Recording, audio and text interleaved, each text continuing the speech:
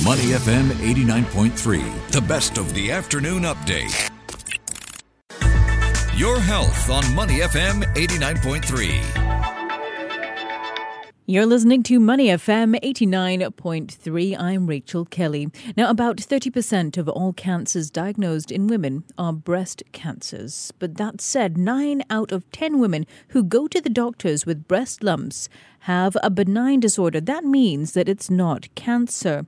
And lumps are typically what we're told to look out for when it comes to breast cancer. So what are the signs and symptoms that we need to be aware of outside of lumps? We're joined now by Dr. Tira Tan, who's a consultant at the Division of Medical Oncology at National Cancer Centre, Singapore. Dr. Tan, thank you so much for taking the time to speak with us today. Absolutely, it's my pleasure. Hello, Rachel.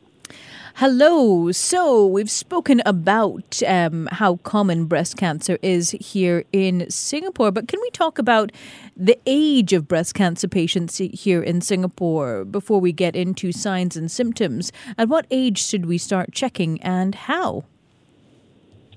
Okay, well, this is a great question. Actually, the peak incidence for breast cancers is in the 6th decade.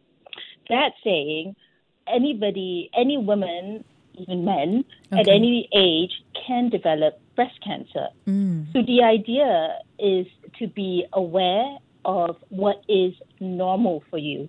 And this is why there's been so much talk about breast self-examination, which is to say you should examine yourself so you know what is not normal, so that when you find something that is, so you know what is normal, and so when you find something that's not normal, to go and seek medical attention as soon as possible. So really, there is no lower limit to when you should start examining yourself. You should just be generally aware of yourself for, as early as you can. And Dr. Tan, there you mentioned men as well. In the introduction, we spoke about 30% of all cancers diagnosed in women are breast cancers. But how common is breast cancer for men? It's actually not common. About 1% of breast cancers occur in men. So it's not common, but it can happen. Okay, I see. And so when you say you've got to be aware of your body and know where there are changes, what are some of the signs that we should be looking out for? We all know about lumps and to look out and check for lumps, but what else should we be aware of?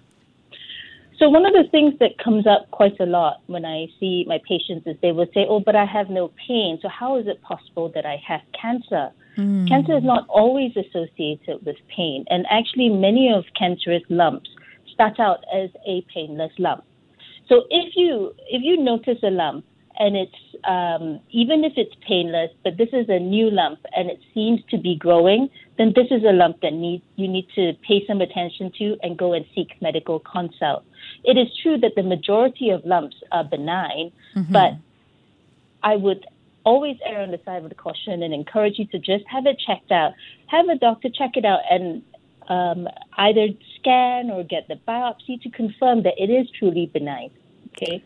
The other signs to look out for could be a change in the size or the shape of the breast, a change in the color or the appearance of the skin of the breast. For example, it could start looking more red, or you could start noticing dimpling or puckering over the skin. There could be discharge from the nipple or a rash over the nipple, for example, or even a change in the appearance of nipple where it looks more retracted. So I want to ask you from there then, you mentioned the number of cases or incidents for women and men. Who is at risk, though, when it comes to breast cancer? So when we think about the risk factors of breast cancers, often I think about risk factors that we can modify and risk factors that we cannot modify. So some of the non-modifiable risk factors, for example, your age, being female. The other thing also is for some people, they have a strong family history of cancers, or perhaps may have a particular genetic predisposition to developing cancers, or someone who has a prior history of breast cancer should really look out for another episode of breast cancer. Some patients or some people may have had prior radiation exposure for certain treatment of certain medical condition. These are risk factors, and risk factors that unfortunately we can't change. There are some other risk factors that we can change. For example, avoiding excessive alcohol intake, not smoking, exercising and staying healthy. And breast cancer has also been associated with the use of hormone replacement therapy or prolonged use of oral contraceptive pills. So these are other risk factors that we consider. And you mentioned the genetic factor, and there is the BRCA gene mutation. What more can you tell us about that? So the BRCA gene mutation is actually picked up in a very small proportion of breast cancer. And typically, this is a hereditary condition. So you inherit your BRCA alteration from your parents, your grandparents, and this increases the risk of developing breast cancer. So in a BRCA carrier, for example, the risk of developing breast cancer at the age of 70 could be as high as 70%, as compared to a normal population who does not possess the BRCA mutation. So understanding whether or not you have or are a carrier of that gene can help doctors target their screening so we can be more vigilant for breast cancer or other types of cancers, for example, ovarian cancer, pancreatic, prostate cancers, for the BRCA2 mutations, and we can screen early for these other mutations.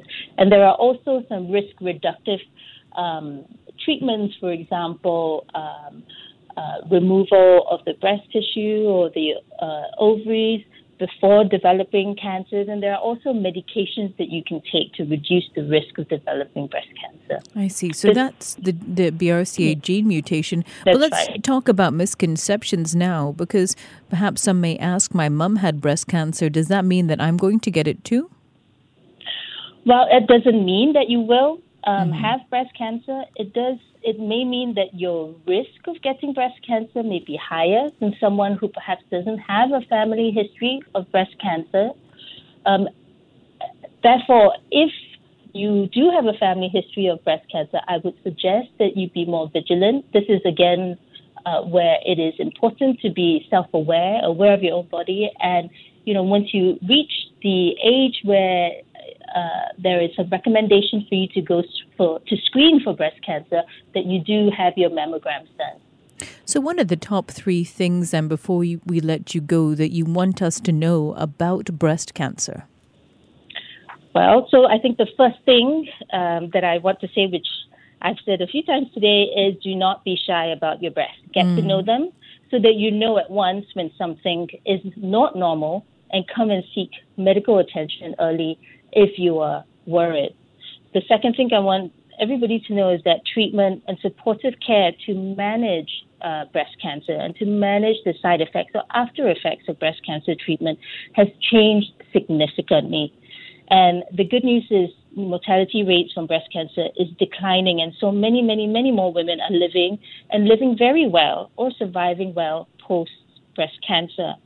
So there really shouldn't be any barriers to anybody receiving treatment for breast cancer, whether it's finances or otherwise, and there are plenty of assistance available to facilitate breast cancer treatment. So please do reach out to your doctor or your care team if you are worried about anything, and to seek medical attention early. Okay, well, Dr. Tan, thank you so much for taking the time to speak with us today. Thank you, Rachel. Thank you. We've been speaking with Dr. Tira Tan, Consultant Division of Medical Oncology at National Cancer Centre Singapore, about what you need to know when it comes to breast cancer. Stay with us here on Money FM 89.3. To listen to more great interviews, download our podcasts at moneyfm893.sg or download our audio app. That's AWEDIO. Available on Google Play or the App Store.